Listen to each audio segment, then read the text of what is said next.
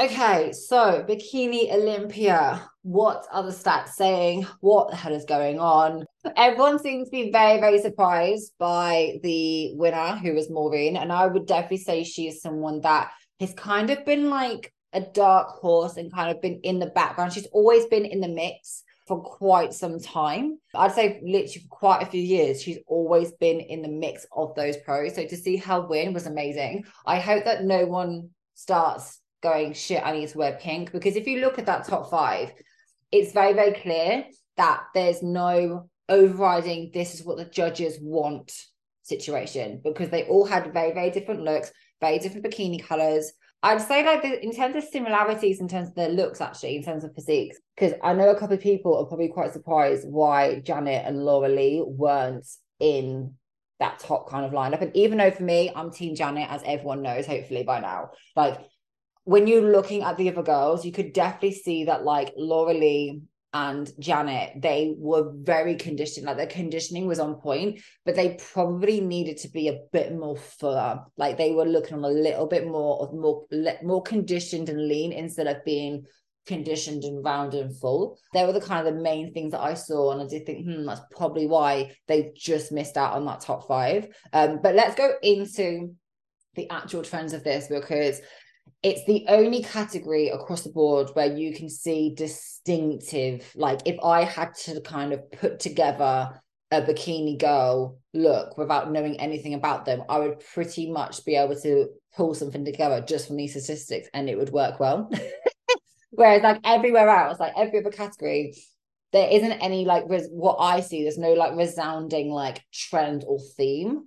But in bikini, it definitely seems every single year to be distinctive trends and themes that everyone seems to kind of like follow. And I do think, like, from my knowledge of bikini, that people are a bit more in comparison to the other classes. Like, I think the other classes don't do this as much. Like, they will kind of go with what they like and what they will want to see. I think bikini is a bit more trend centric, and it seems to be like that every single year, to be honest. So in terms of straps versus no straps, you had 70% wearing straps, 30% wearing no straps, and I put no straps if in terms of like including the double strap, I put that in there. That's pretty much like seems to be the thing now. I know like when I first started Compact like 4 or 5 years ago, it was very much kind of like split down the middle. It was like half straps, half not. Whereas it seems to be a lot of girls like the strap, they like that security.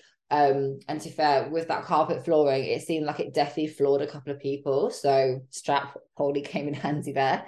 In terms of the plain or the Diamante, so it's worth noting with all the categories, when I was noting down Diamante, I was collaborating. I was combining scattered Diamante and full Diamante into the same thing. Probably next year, I think I might kind of like take that a little bit of a next step further and do just full Diamante, scattered Diamante, and plain. But just for this Olympia, we had 60% wearing some form of shoe with Diamante on and 40% wearing plain. So that's still quite a good kind of like, it's not like the 70-30 with straps and no straps, but there's still very much a weighting towards either a little bit of Diamante or like a full Diamante heel. But as I say, there's still 19 pros wearing plain and still looking amazing. And obviously with Ashley Coltwater, top three, no Diamante detailing whatsoever. So it just shows that it's not, even though it is the trend that most people will have a Diamante kind of crystallization on the heel,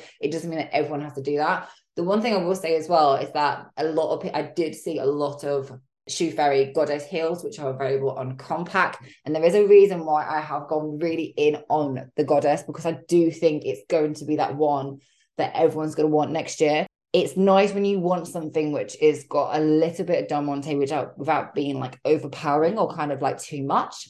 In terms of hair, so we had most people, 80% had dark hair. So that was brown or black, pretty much. Some sort of brown or black sort of hair. 20% were blonde.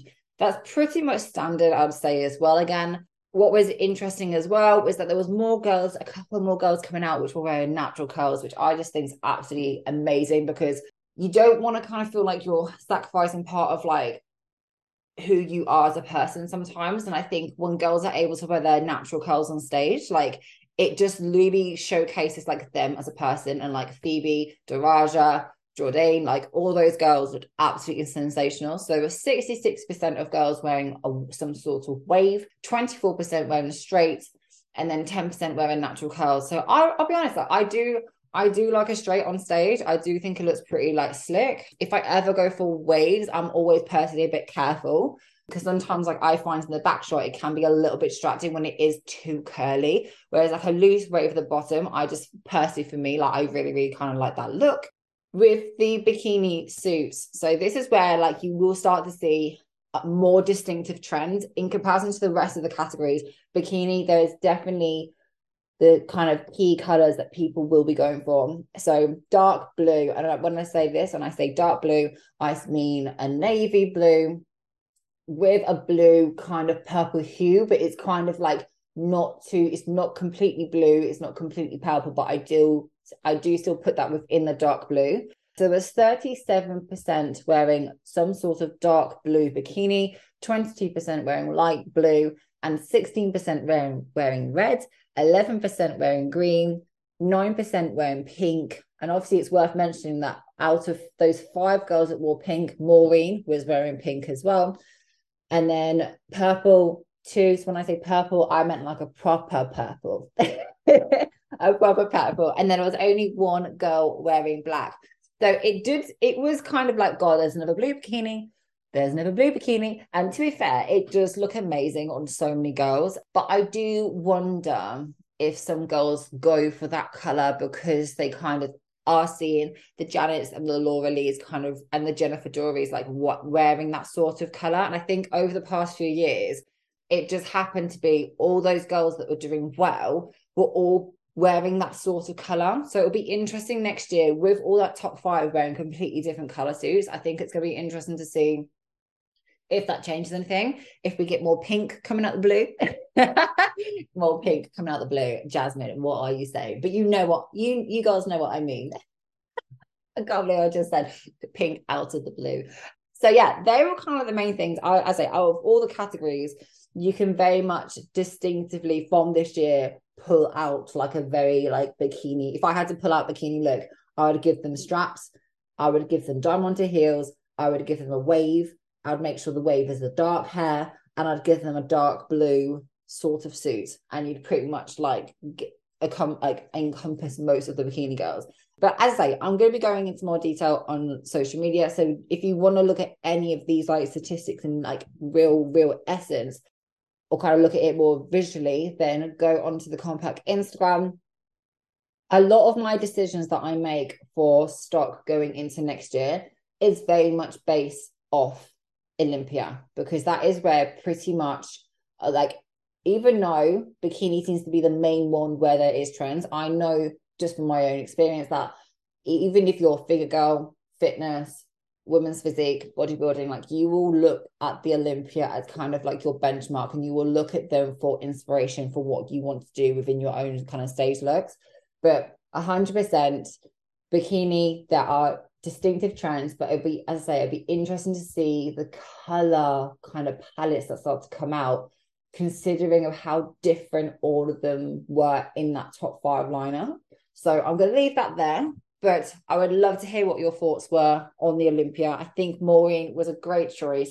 I think a lot of people are thinking, oh, it's like getting too muscular. And I'm like, I don't think it is. Like, and I think it's more a case of coming in conditioned with that right amount of fullness. And it's not a case to say that like all tall girls are screwed either, because if you look at Laura Lee, Phoebe and Janet, they were all outside the top 5 and they were still like in the mix of everything. But yeah, I'm going to leave it there because I feel like I'm just going to keep rambling. I could talk forever. But I hope you have found this Olympia episode a quick run through, really, really interesting. And we'll see you guys in the next episode.